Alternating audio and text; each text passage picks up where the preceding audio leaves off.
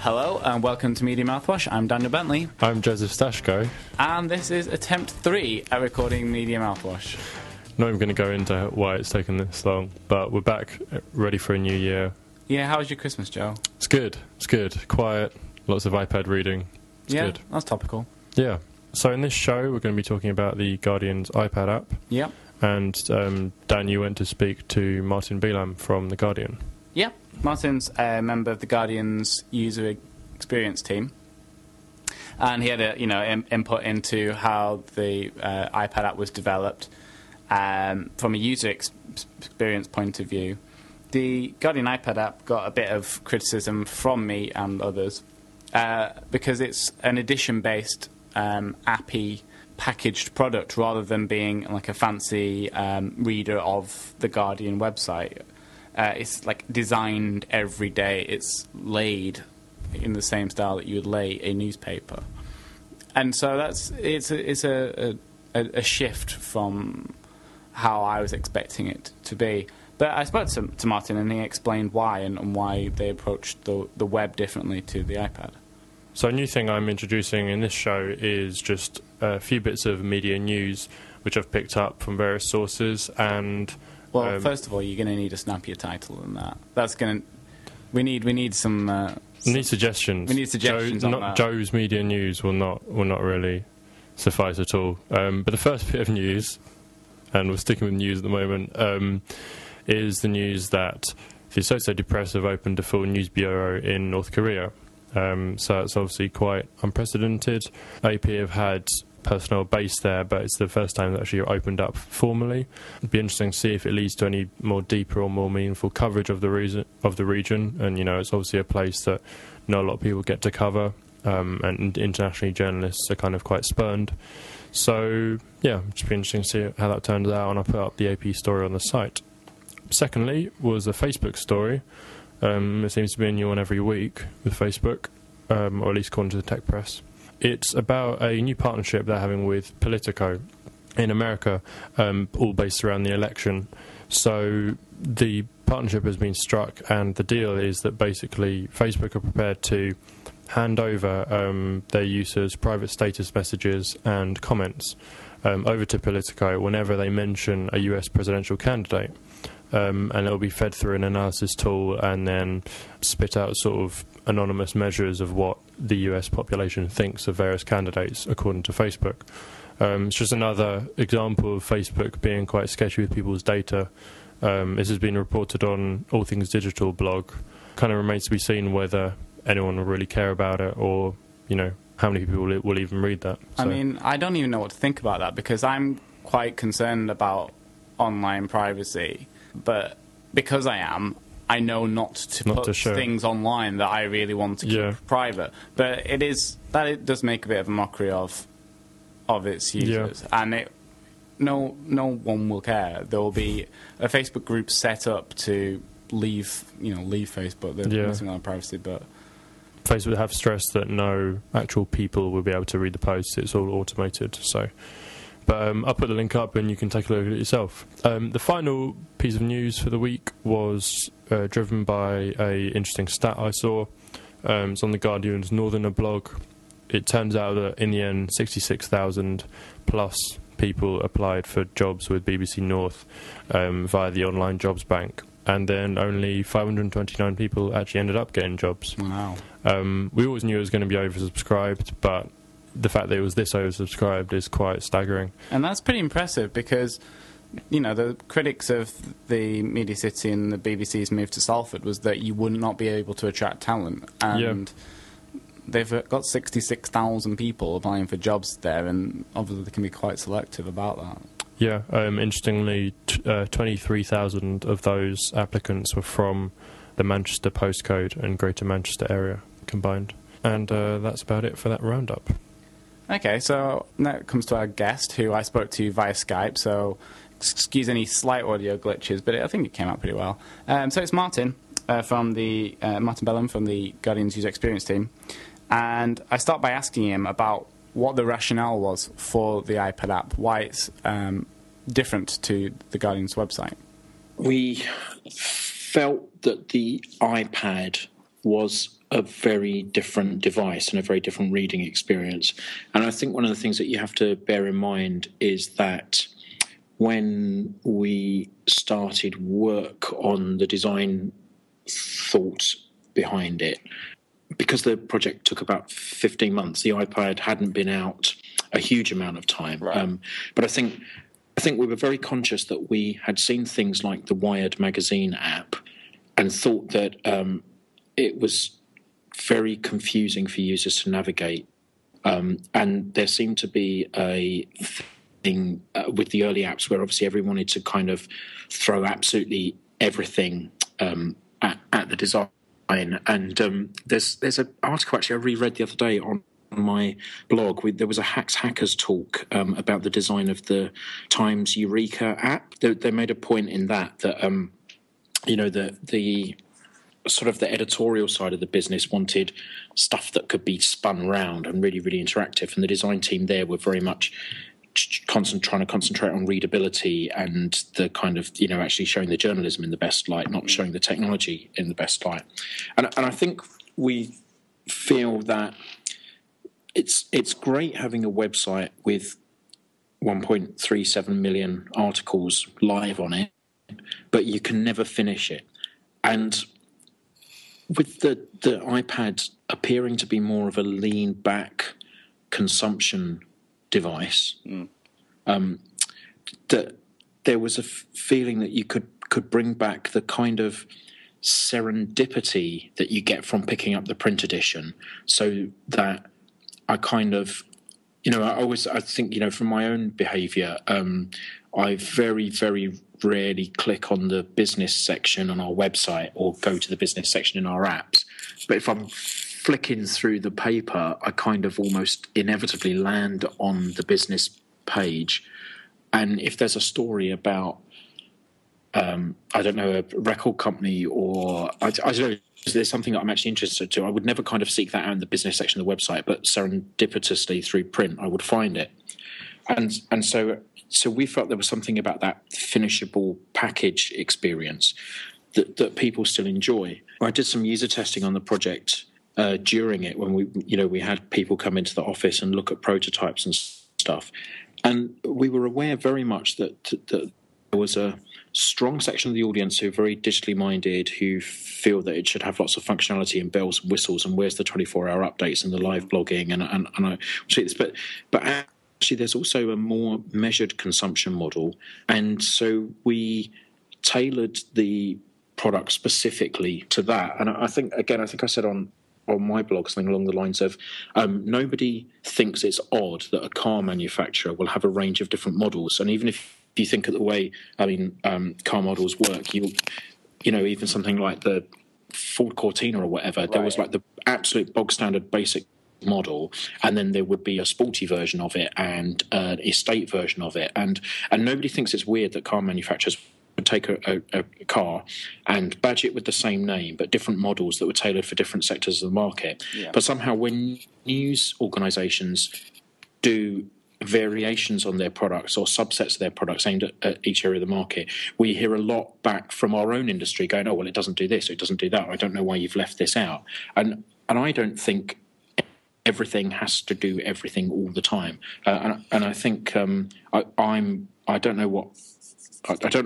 offhand know which statistics we've made public, I'm afraid, but I'm really, really happy with the metrics that I've seen of the usage of the app, the actual measuring how people are using it. And I think there's something very much about the page turning model that just encourages people to keep exploring in a way that a website doesn't, because there's no kind of just next button on the website.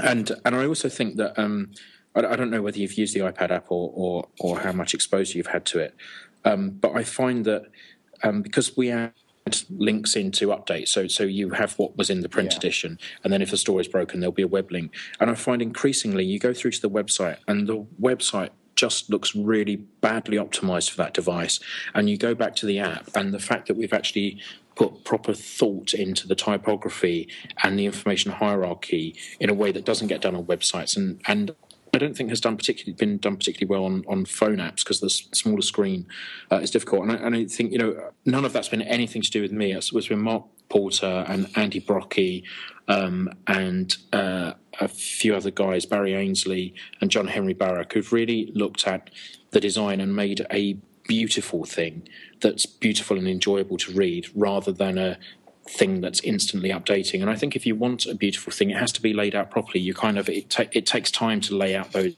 feature articles and make sure you've got the best photograph, and you're putting the captions across the photograph in a way that's readable, that a machine can't do. So I was a big critic of the Guardian's iPad app, as I said. Yeah. After speaking with Martin, I actually came round to that way of thinking, and I still don't think it's for me. I don't think that the way that I consume news fits with that, and that's fine, because it's not for me. Yeah. As he said, you create different car makers create different cars for different sectors of the market. I'm not in the newspaper buying market. I access my news online on my phone via headline tweets, links, all that kind of stuff. That's how I access news. Yeah. And there are people who want that packaged item at the end of the day. They're not news junkies. They have jobs, they have lives, and so they access news differently to you and I. It's true. I mean, like, for example, someone like my mum actually, likes to keep up to date with the news, but isn't a journalist, isn't interested in the news industry like journalists are, but still likes to be informed. And she much prefers kind of email digests and newsletters that kind of package the news from whatever publication she's subscribed to. And similarly, that's kind of the way the app works. I've got several apps on my iPad that I don't use for breaking news at all, because that's not what they're for. It's for me sitting in the evening, having an hour to spare, and just wanting to pore over a few articles, maybe look at a bit of video, all in a really nicely executed way that makes use of the fact that you have a touch screen which you can sit in your lap rather than have a laptop on your knees. And it's just about picking the right kind of execution for the right platform, really. And I think that's what they've managed to do really well at The Guardian. If you package something, that's where you can create value. It sounds silly, but when you think about it, it's no different to bottled water. You can get it out of your tap for just the cost of the pipe. Same with an internet connection. People want packaged water. They want bottled water. It's got a brand. It's got an identity. Yeah. You tell yourself that it tastes better or it's better for you, but it's water. Yeah, no, definitely, I agree. So it's the same content, but it's packaged, and it does create a more premium product, and good on them if that's going to generate some revenues. And kind of notable, honourable mentions to other publications that have done it. The Economist have done it really well. The New Yorker have done it pretty well, and so have the Times. So, regular items. Yep. Gaff of the week now, as we're going to go weekly. Go weekly. And because we've had a Christmas break, there's a fair few to go at. You've got a roundup. I've got a roundup. So what was my number one gaff is now actually my number 3 gaff, because I don't think it's actually as big a gaff as I thought it was before I started talking about it. Anyway, it's today's Guardian, and it's their front page. There you go. That's rustling. That's what we call in the radio industry. Radio industry. Clearly not qualified in. Clearly not qualified in. That's folly. Good. And I've got some horses' hooves as well. No, so I've got the Guardian here in front of me, and I'll do my best to vividly describe it. It's got the Costa Concordia cruise liner above the Guardian masthead. On its side, tipped over, you've got some rescue boats at it. This really striking, powerful image of this huge cruise liner on its side. And strikingly, it is above the masthead, where usually, you don't have that. The masthead is at the bottom of the top of the fold, if that makes sense to everyone.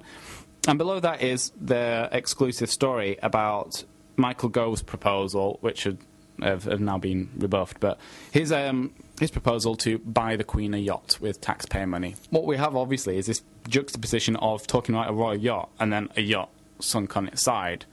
Don't know if that's deliberate, don't know. It's hard, because it's a striking picture which you have to put on your front page. It's fantastic. And then you've unfortunately got a very good story. Another good story about an aquatic vessel. I think what they've gone for in going above the masthead is to try and separate the stories. Yeah. And it works when the newspaper's folded and it's on the newsstand. But if you just see a picture, you open it up or you just see a picture of the front page, then it's confusing because it's, you know, they've obviously had to make a decision at some point, and this is where they settled. And I thought it was a bigger gaffe than it was, and then I thought, the more I talked about it, then it's fine. But it's an interesting one to look at. Yeah, it raises definitely some questions about the design process that went into that. But a genuine Twitter gaffe is coming in at number 1. It's coming up. Which was from, I think, Twitter News International get the joint honour of this one, which was the fake Wendy Deng Twitter account. Wendy Deng Murdoch, wife of Rupert Murdoch, all-round top ninja. There was a fake account created by some British guy who I didn't think has come forward yet. But for days, people thought it was her because Twitter gave the account verified status. Symbol. And someone at News International said, yes, that's her, in their PR department. How both things happened, yeah, I have no idea. I think a lot of people just wanted it to be true. And news organisations wrote about this. They analysed her tweets. They ran sentiment analysis on it. That was the worst part as well. Again. No one at any point noticed that Rupert Murdoch, who legitimately joined Twitter, was verified, and that's him. Didn't say anything to his wife. Yeah. Didn't follow his wife. No one had noticed that. But, you know, it fooled people. It fooled Twitter and it fooled News International. So there you go. That's well done. That's a whole clutch of gaffes there.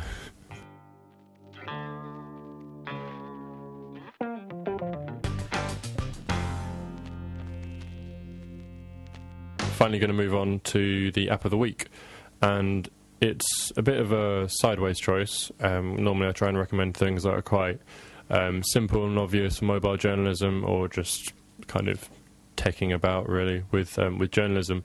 This week it's called 360 Panorama. Now quite a few people probably know about this, but I only really was aware of it during the student protest last year when some from Sky News stood in the middle of Oxford Circus and managed to use this app to take a 360-degree panorama shot of the entire scene. Now, that in itself isn't new. You can do it on your iPhone, you can do it on some Android phones, but it's the fact that you can post it to a web link, which then allows the user to sort of pan up and down, scroll, just generally assess the scene, and while tweeting from events, taking photos from events, doing sort of single-frame videos from events is really, really good. I think if you see something that's truly striking, that maybe has several elements to it or several stories in one image, this app is really, really good for capturing those. And you could be at an event or a protest or demonstration or, you know, like a live concert or something, and this would work really well for you.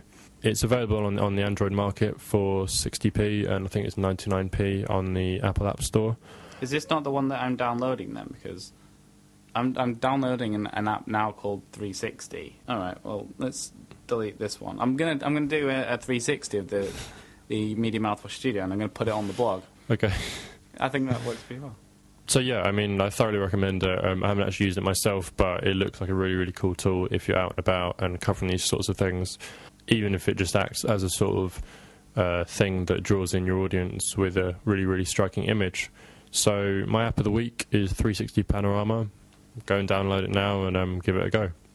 Okay, so that's about it for this week's Media Mouthwash. If you've got any tips, stories, things you'd like to see, people you'd like us to interview, then get in touch on the Twitter. Joe, that's that? Yep, so that's at Media Mouthwash. And also leave any comments or suggestions on our Tumblr, where we put all the shows and the links, which is mediamouthwash.tumblr.com. You can also find us on iTunes if you search for Media Mouthwash, and RSS.